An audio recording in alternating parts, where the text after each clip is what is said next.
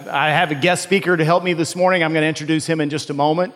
But we are in this series right now about divisive issues in our culture and looking at them from the perspective of how are we to make an impact as God's people? What does God's word say to us about how we're supposed to live and bring peace, bring the word of God, bring joy and hope and love to a culture that's divided in the name of Christ? We are citizens of heaven. Philippians 3:20 says that our true citizenship is there. Our true king is Jesus.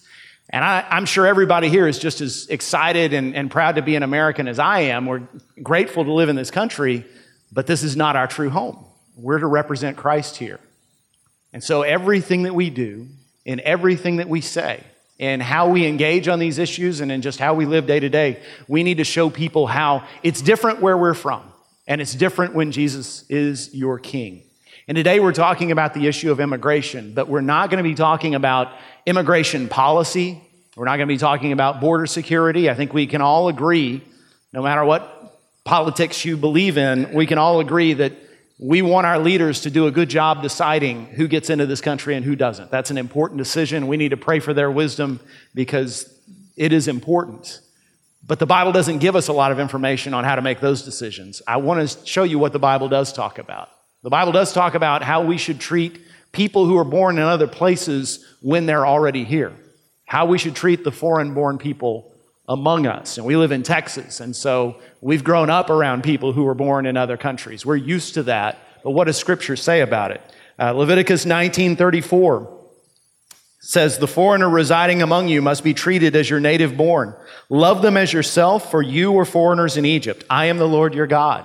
Remember, Leviticus was part of the original law of Moses. This was essentially the constitution of the nation of Israel. God was creating a new kind of country, and he said, in this country, remember, when people live among you who are born somewhere else, you were once immigrants somewhere else. Treat them as if they were born among you. Don't show any favoritism. Deuteronomy 27:19, he gives them a warning. He says, "Cursed is anyone who withholds justice from the foreigner, the fatherless, or the widow." So your success or failure as a nation is going to be based in part on how you treat those who are most marginalized among you. In Jeremiah 7, this is years later, centuries later, the prophet Jeremiah is writing after everything that Deuteronomy prophesied came true, and the people of Israel have lost their country, they've lost their land. And in Jeremiah 7, which isn't on the screen, he says, one of the reasons you lost it was because you weren't fair to the immigrant, to the widow, to the orphan. In Ezekiel 47, God is promising they're going to get back their land. But he says, when I put you back in the country you're from, make sure you make room for foreigners, because I'll bring them into your midst. Make sure you treat them the same as you would someone who was born in your country. You're probably aware one of the first stories in the New Testament is of Jesus as a baby and his parents having to immigrate to Egypt, becoming refugees to Africa because of a hostile government at home, which should sound exactly like things that are going on in the news right now. Jesus and his parents were refugees, were immigrants. Hebrews 13:2, we're all familiar with. He says, "Do not forget to show hospitality to strangers, for by doing so, some people have shown hospitality to angels without knowing it." And that ought to give you chill bumps to think that some of the people you welcome or treat with kindness may be angels in disguise. But Jesus goes you one better in Matthew 25:35 when he says on Judgment Day, I'm going to welcome people into heaven, and to some of them I'm going to say, I was a stranger and you welcomed me, you let me in. So when we do kind things for people who aren't known to us, Jesus takes it as if we are showing love to him in person.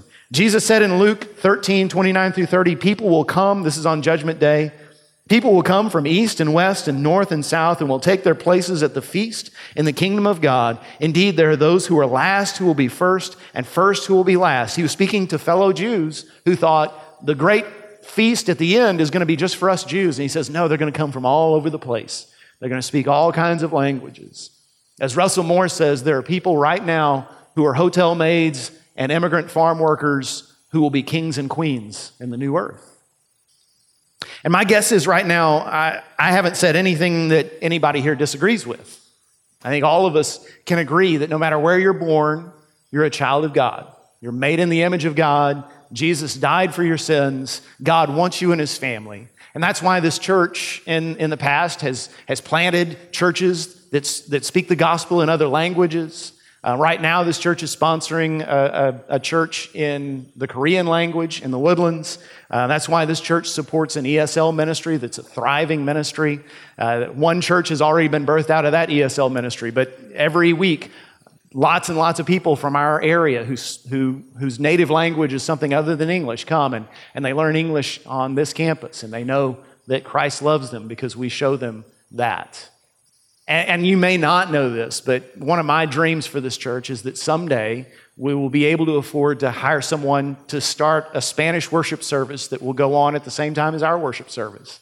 And that way we can reach families, and there's a lot of those families, and will be for the foreseeable future, where mom and dad or grandma and grandpa are from another country and they speak Spanish. That's their native language. That's what they prefer to worship in. But the kids, the grandkids, they grew up here. They went to school here, and they prefer to worship in English. And so we'll be able to reach that entire family. That is a dream of mine that we hope we can bring about someday. And again, none of that is unusual to us. None of that strikes us as weird or controversial. But what does make us uncomfortable is the way we see the face of immigration changing today. Because right now, 35% of the immigration in the state of Texas is from Asia, from the continent of Asia, and most of that is non-Christian. Most of those people are from non-Christian faiths, especially Islam. And now I've got your attention, don't I? We live on the northern edge of the greater Houston area. There's more Muslims in the Houston area than any other city in the South. I lived in Houston for many years, and so I lived in that environment. I saw that change over time. Here in Conroe, that growth has not yet reached us, although we're growing, and we know that some of that growth is going to be from people who aren't from this country. Some of that growth is going to be from countries that are Muslim-dominated. You probably don't know, there is a mosque in Conroe already. It's just off Fraser, about a mile and a half from here. In the last census, 2.38% of the Conroe residents named Islam as their religion of choice. And that number is going to go up. And I know this is of concern to you because I'm on the same social media you are. I watch the same television stations you do. And I know that you hear stories, you read stories, you're forwarding stories on email and Facebook about the changes in Europe from immigration there, about cities in Michigan that are Muslim majority, and you worry, what is going to happen if that happens here? What should be our response as God's people? So I thought I would bring up somebody who has more expertise on this than I do. I mean, I can tell you what the scriptures say, I already have, but I wanted to talk to someone who has lived in a Muslim majority country. And that's our guest today. Daryl Ingram and his wife Terry and their daughter Noelle are members of First Baptist Church. Daryl is the associate director of Tryon Evergreen Baptist Association that we're part of. But before that, he and Terry were missionaries with the International Mission Board in Central Asia for a number of years. And so he's going to talk to us about this subject today. And I want to invite him up. Would you welcome Daryl?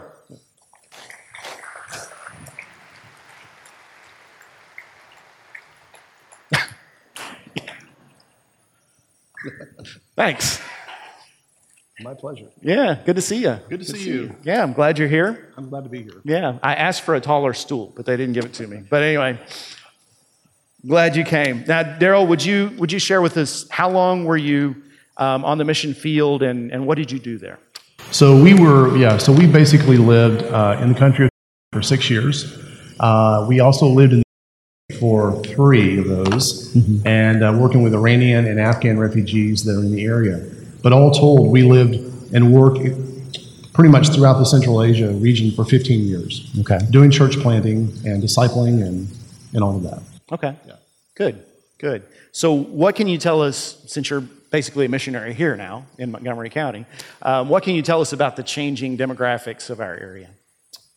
Well, I mean, honestly, I'm actually a newcomer to Montgomery County. I've only been here now for a year and a half, but I've got family that live in the area and have for ages. And so anytime that we would come back from overseas, we would always stay with them in the area and in Conroe. And so I've noticed over the years kind of an uptick in ethnic restaurants, as you have as well. We now have Korean, we've got Thai, Vietnamese, Chinese, and whatnot. Still waiting for a good Mediterranean or a Me good too. food restaurant. I'll be very happy when that happens. Me too. But it's not here yet. Yeah. I think you'd have to be blind to not see the absolute explosion in the Hispanic congregation population around this area. It's ballooned like crazy. But as you mentioned, this mosque is just down the road, and if you've got eyes to see this, there are more and more Muslims that are starting to make their way up into this area. Jeff was right. Kind of the Spring Woodlands area has kind of been the perimeter. They've gone as far as that and pretty much no further. But now we're starting to see more and more of them moving in Conroe as Willis and Conroe continue to develop, and there's cheaper housing in here. You're going to see more and more. I popped into the Woodlands Mall just the other day. I was walking around. I met 3 Turks in one trip, just walking through the mall. So they are coming, slowly but surely, and the church needs to be ready. Okay. Well, speaking of that, so let's just, from my perspective, the house next door to mine is for sale. And let's say this next week, I notice a moving van out front, and I notice that it's a Muslim family moving in. So I, as a Christian, and if I'm living next to a Muslim family, what can I expect as in that relationship? Some of the best food you've ever put in your mouth. They're amazing cooks. They really are. You should be able to expect them to be a little bit more timid, a little bit more reserved. You mentioned in one of your sermons recently about someone who was wearing UT garb that went to a gathering of A&M followers and how awkward that was, right? Excuse me. That's just a sliver, just a little sliver of the awkwardness that they feel every single day. They're very perceptive that they are deemed as the enemy by most Americans. I'm pretty confident most of you have probably never lived in a society before where everything you say and everything that you do is scrutinized with just absolute suspicion at all times. But taken from someone who has, that's not fun, okay? And so this is sort of the reality they live in. Add to that fact that I've just recently read a statistic that almost 95% of all Muslim families living in the United States have never set foot in an American home. Never. Because we're petrified of them. And so that perception all of a sudden becomes more reality. But as far as in this scenario, someone moving next door to you, you want to treat them just like you do any other new neighbor you want to meet. Ask them their name, where they're from, how many children they have, what do they do. Ask them what they miss most about their country. I mean, just simple, basic things that anybody can do. But you want to invite them over for a meal. Write that down, okay? This is very important.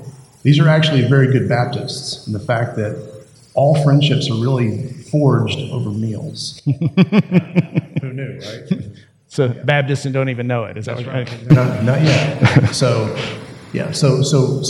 everything is done around food. It's very important in their culture, and they're very social like that. So definitely invite them over for a meal. There's an old Bengali proverb that says, "You're not truly my friend until we've shared a bag of salt together." That takes a while to work through a bag of salt. And so in this scenario, you need to be looking at this with a long view in mind, okay, as this relationship develops more and more. But invite them over for the meal. They're going to be nervous, believe me. Most of them, again, have never been in an American home. That's okay, all right? What you're waiting for is the reciprocal invite. Because I guarantee you their culture demands that if you do something nice for them, they're going to go fall over themselves to do something nice for you. You want to take advantage of this, okay? You want to go into their home and be able to eat their food. Number one, it's good. Don't worry, don't be nervous. They don't eat anything gross. They don't eat grub worms and grasshoppers and things like that. This is good food. But what you're going to be amazed at is the overwhelming amount of hospitality that you're going to receive. You've never in your life experienced anything like this before. And so it's very important for you to be there. I think that a lot of the misconceptions that we have about Muslims in general will start to melt away as you're there with them. So this is going to be important forging opportunity for you. Right. Yeah. So our responsibility as Christians is not just to befriend; it's to lead people to Christ. And so what are some of the things we can do? I mean, you mentioned hospitality and forging friendship, but how do we take that beyond friendship to really helping them to know Christ as their Savior? Absolutely. Well, we are witnesses, and we are Christ's ambassadors, as it's told in 2 Corinthians 5:20. I've mentioned that you want to take the long view when you're dealing with Muslims, and when you're dealing with people from that faith. You want to develop a friendship with them first. Okay, this is very important because you have to be able to establish trust. They are deemed as the enemy, and so the trust needs to be built in every possible way. What's interesting is that most of them are very, very easy to discuss religion with. Mm-hmm. Talking about God with them is as normal as breathing because it's part of their life every day. It's not like it is here. Here, when we have a conversation with Americans, a lot of times you bring up God in a conversation, and Americans will sort of recoil and go, "Whoa, what are you talking about? What do you mean?" It's not like that with them. They're very, very, very ready to talk about these things with most of us. Much easier than here. It's when you start getting into the conversation about Jesus being the Son of God, that's where the fork in the road is going to happen. Okay? So I would probably try to sort of postpone that portion of the conversation until a little bit later. Not in the beginning, but when your relationship is developed a little bit stronger, that you can have those kind of conversations over and over. But when we were overseas, there were a lot of different things that we would try to show them the love of God. Different things that we thought were going to be really important to us. What we found was that their radar were picking up different signals in a lot of different ways. For example, I would have them over to the house and we would start talking about different things and whatnot. And I thought they would be responding to some of the things we said. Instead, what they would say to me, a lot of times, the men would come up to me and say, "You really love your wife, don't you?" And I would say, "Well, yeah. Why do you ask me that?" It's like, "Because I noticed that you sit next to her on the couch." Wow, okay. Yeah, I do. Islam, men and women have separate roles in Islam. And so this is a very odd thing to them. Or they would notice that I was helping to clean up the house a little bit, or maybe even helping by washing some of the dishes. That kind of stuff messes with their heads. You're really making me look bad. Okay, so because that was not my intention. So that kind of stuff really kind of messes with their heads because they're not used to that. Not used to that at all. But there's three different things that that you need to know when you're speaking to them about Jesus. The first thing, and this is really important. Every single believer that I've ever met from any country, no matter who they are, to the person, have always shared with me, it was the love that we shared with each other in the Christian community is one of the main things that helped me come to faith. Because when they see the love that we share, this is straight out of John chapter 17, exactly what Jesus prayed for us, that we would be unified so that everyone would believe that my words are true. And this is what they see. And they see this connection between the two of us, and they've never experienced this before. You see, the Islamic community, the fabric of the Islamic community is rooted in fear. It's not love. And so when they experience this with each other, they're experiencing just a little bit of God's love for us, something they've never had before. And they're drawn to this. And so it's very, very important for them to see these kind of things, the way that you interact with each other. So if you've got, invite one of your Muslim friends to a picnic. They love to be outside. They love to do anything outside like that. And remember, nobody ever invites them to do anything. So invite them to do things. Just the other day, we had, last Thursday, there was a concert in the park here in front of us.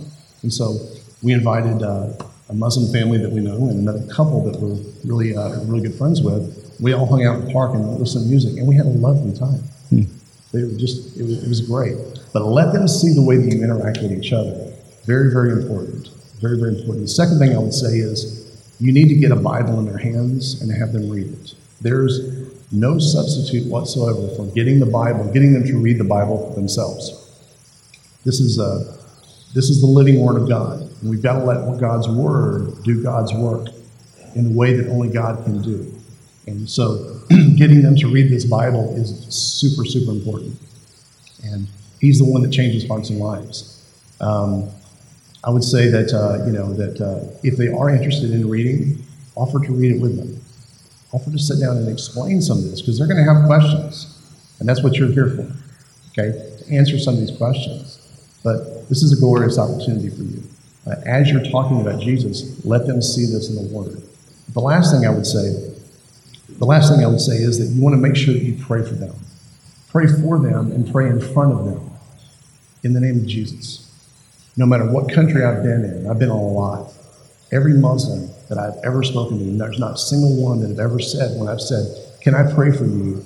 Pray for God's blessings for you in the name of Jesus. Not one has ever said no. They've all said yes. They will accept that. That does I cannot tell you how powerful this is to them because of a number of reasons. Number one, you're sort of establishing a baseline with them because they don't think that Americans pray to God. When they hear Christianity, they think that we're born into Christianity like they're born into Islam. And so all the worst elements of our society all of a sudden now become deemed Christian. And their mosques and whatnot, they preach this. You don't want to look like that. Miley Cyrus or, pick any sort of negative influence from our culture that you want to, and that becomes Christianity in their minds. And so they go, no, I don't want to be like that. You want to be Muslim. And so there's a lot of junk that they're taught that's really distortions of truth. And so when you pray for them, you pray in front of them, you're establishing this baseline of friendship and of trust because they see you now as God-fearers, which is what they are. That changes their misperceptions of you as Americans. And you are ironically able they will trust you more as a result of this. Kind of interesting how that works, but the fact that you pray for them is very, very powerful indeed. And it will affect them in every way. They're going to walk away from this, and they're going to be chatting about this for a long time. Because I guarantee you, no American has ever prayed for them. Yeah. Good stuff. I know that a lot of Americans, a lot of Christians feel a lot of fear when they hear about Muslim immigration, refugees, etc. What advice would you give us based on that? How do we deal with that fear? You pray. Sounds simple, but it is. You pray. You pray that God would open hearts and minds in ways that only He can. And you rely completely on His power. Because if you try to do this in your own strength, you're very quickly going to hit a brick wall. This battle is won on its knees. Mm-hmm. So you need to pray. Second thing I would say is you need to relax. Exhale. Okay? Most of these people, contrary to what you see on the news, are nice people. They really are nice people. And remember that they have left their Muslim nation and they've moved here. So in essence, they've left Islamic realities, such as war, terrorism, lack of opportunities for their kids, et cetera, et cetera. All the things that Islam causes, they've left all that behind and they've moved westward. It's very important. So even though they would probably never tell you this, deep down they know that Islam has caused all of the things that has caused them to move into a completely different country. And so that just sort of, it's sort of a veneer. It's just below the surface. It's always, the tension is always there. They know. They just don't verbalize that, if that makes sense. So they've left. I've watched the news just like you have. And so I've watched for the last several years as a lot of the Syrian and Afghan refugees have come and start streaming across the border into Europe and into the West. And we've all sat and asked ourselves, what is this going to mean for us? Okay? This is making us a little nervous. And I want you to know that I get it. I do get it. But can I offer an alternative perspective this morning on that situation?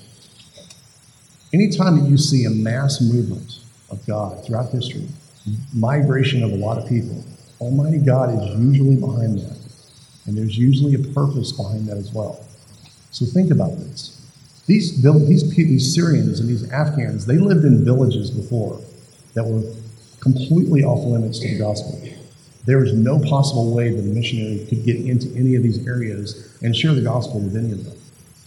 So instead of looking at this as a tragedy for Europe, I look at this as an opportunity, because out of God's mercy, He didn't leave them in sort of their fate in these villages to live and die without ever hearing the gospel.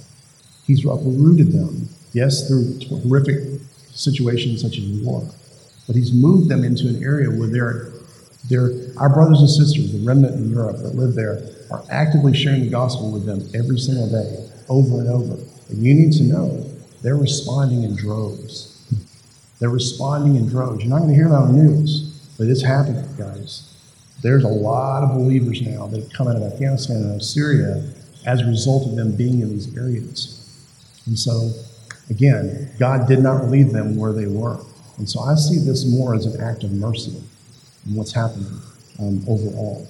But it's interesting because when you read Acts 17, this is the story of Paul at the Areopagus, and he's speaking to the Greek philosophers, and they're talking about this statue that's been erected to an unknown God. We're familiar with the story.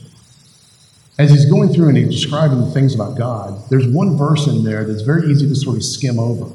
And we kind of miss it sometimes in the greater picture and the greater story of what's happening. It's verse 26, which says this. It says, "He has determined the allotted periods and the boundaries of our dwelling places." What does that mean? That means that we very strategically live when we live and where we live.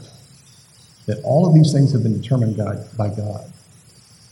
Why weren't you born in the Congo 150 years ago? Because God ordained that you would be alive living in the Congo area in 2018, strategically, as part of his plan. I've said this many times, and I'll say it again. Your lives intersect with the lives of those whom God is already working with, even if you can't see it yet. Be it in your neighborhoods, at your work, in your schools, whatever. God has ordained for you to live in 2018 at this time. He knew refugees, Hispanics, Asians of all kinds were going to be moving into this area. This is part of his plan. It's also part of his plan that you're here. And so we have to be faithful during this time. We have to recover this strategic kind of mindset, more of an eternal perspective in how we live. I mentioned in 2 Corinthians 5:20 about us being Christ's ambassadors. This is true. This is what Paul has stated that we are. Except, like normal ambassadors, we don't even have to go to some of these far-flung areas because God has actually brought a lot of these people right to our doorstep. In Jeff's example, right next door. What a gift.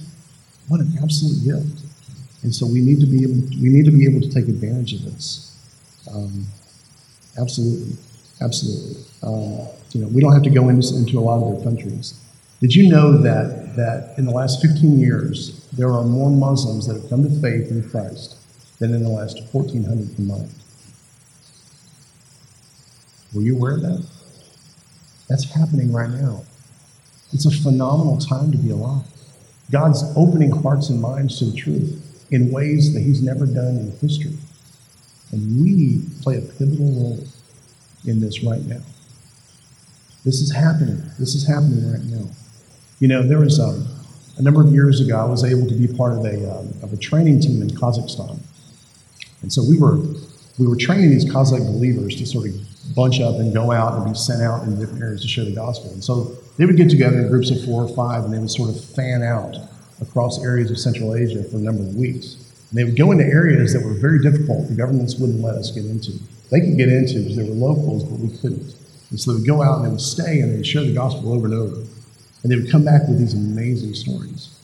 I'll never forget this one lady. She comes back and she shares a story. She said, me and my crew had basically crossed the border into a neighboring country. And so we were walking around through this village. And as we're walking through this village, we had this overwhelming compulsion to stop and talk to this lady who's standing in the doorway. We all felt it at the same time. And so we walked over to this lady and start chit-chatting with her. And we start sharing the gospel with her, and she becomes a believer right now. But let me pause for a minute and give you a little context from my part of the world. That never happens. Let me explain why. At their core, their worldview, people in Central Asia are really animists. They're animists. Yes, they're Muslim, but Islam did not originate in Central Asia. All of these people were conquered peoples. And that gives you a very different mindset than in the Arab countries. And so they were all conquered by Islam. So they're animists with about 1,200 years of Islam on top of that. And for Kazakhstan and those Stan countries, they then have another 75 years of atheistic communism on top of that. So when we share the gospel for the first time, it's got to penetrate through all those different layers to get to the heart. And we know this is the Holy Spirit's job, and this is what he does. But it usually doesn't happen the first time. When they hear the gospel for the first time, they have no categories at all to put this into. And so they just don't normally respond like this. But this woman was different. She becomes a believer right then. And then she starts weeping. And people come around her and said, well, are you okay? Did we say something to upset you? And she just smiled at them and said, no, you don't understand. She said, last night an angel appeared in my room and said, I'm sending someone to your doorway tomorrow to share ultimate truth with you.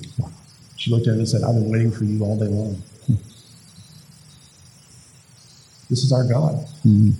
Do we believe in the power of the gospel to change hearts and lives like we read in Scripture, that it's still happening today? I hope that answer is yes, because this is happening. And I have hundreds of stories I could share with you. I just simply don't have time today. But I want to be a resource for you. If you ever have questions about this particular group especially, I want to be able to help in any way I can. But I want to encourage you this morning, don't be nervous, okay? Don't be nervous. If it helps, read the end of the book. We win. Okay? You're on the winning team, okay? Have confidence in that. Have confidence in that. There's a reason that Revelation was written as the glorious hope that we have. And so this should embolden us in every way. That the Holy Spirit is moving around this world in ways that you simply cannot fathom. Again, as we're ambassadors to these people, be they Hispanics, Asians, refugees, whomever. We never know who we're entertaining. You mentioned the verse about angels. Mm-hmm. This has happened to me before. And that's a completely different story that I can't share this morning. But this has happened to me before. There's also, if you think about it, in closing, I would say that this Muslim family, let's just use your example, that moves next door. Let's say that you're with them for a while and they move away. They move away someday, or you move away. And that relationship or that time with them has been cut. I want to encourage you, don't worry about that. Don't worry about it. Leave the results to God, okay? And envision a chain, if you will. So you share the gospel with this family for the first time. You're the first link in the chain. Very first link. They've never heard it before. It's a very, very important link in this chain. But you move away, and so that relationship and that time with them is finished. Trust that God, in their journey, has the next link in the chain prepared. Because somebody's going to come behind you, and they're going to reinforce everything, all the seeds that you planted with them, the faithfulness that you wore with them. The second link will be established, and on until that person comes to faith. So my question to you is, which of those links is the most important? Would it be the first? Would it be the fourth? Would it be the 17th? The answer is every one of them are absolutely pivotal and critical to that person coming to faith. So you play your role in that link, and it's that link in the chain. Don't worry about the results. But it's the same thing we see in Scripture. Paul plants, Apollos waters, and God gets the glory. Nothing has changed in 2,000 years. Nothing has changed in 2,000 years. So don't worry about the link. God will provide the next one. And trust him that he's going to have that work out for you. Well, Daryl, I'm glad you're here today. I'm glad God brought you and Terry and Noel to our church. You've been a great encouragement to me. I appreciate you. And it's good to have him in our area. So keep him in mind, keep him in prayer. And I just want to close with this. Ephesians 2:11-13 says, "Therefore remember that formerly you who were Gentiles by birth," that's us, "called uncircumcised by those who called themselves the circumcision," that's the Jews. "Remember at that time you were separate from Christ, excluded from citizenship in Israel and foreigners to the covenants of the promise, without hope and without God in the world. But now in Christ Jesus, you who once were far away have been brought near by the blood of Christ." This is Paul, a Jew, saying, you Gentiles are immigrants into the kingdom of God. And the person I used to be would have said, get out. But the person I am in Christ now says, welcome home.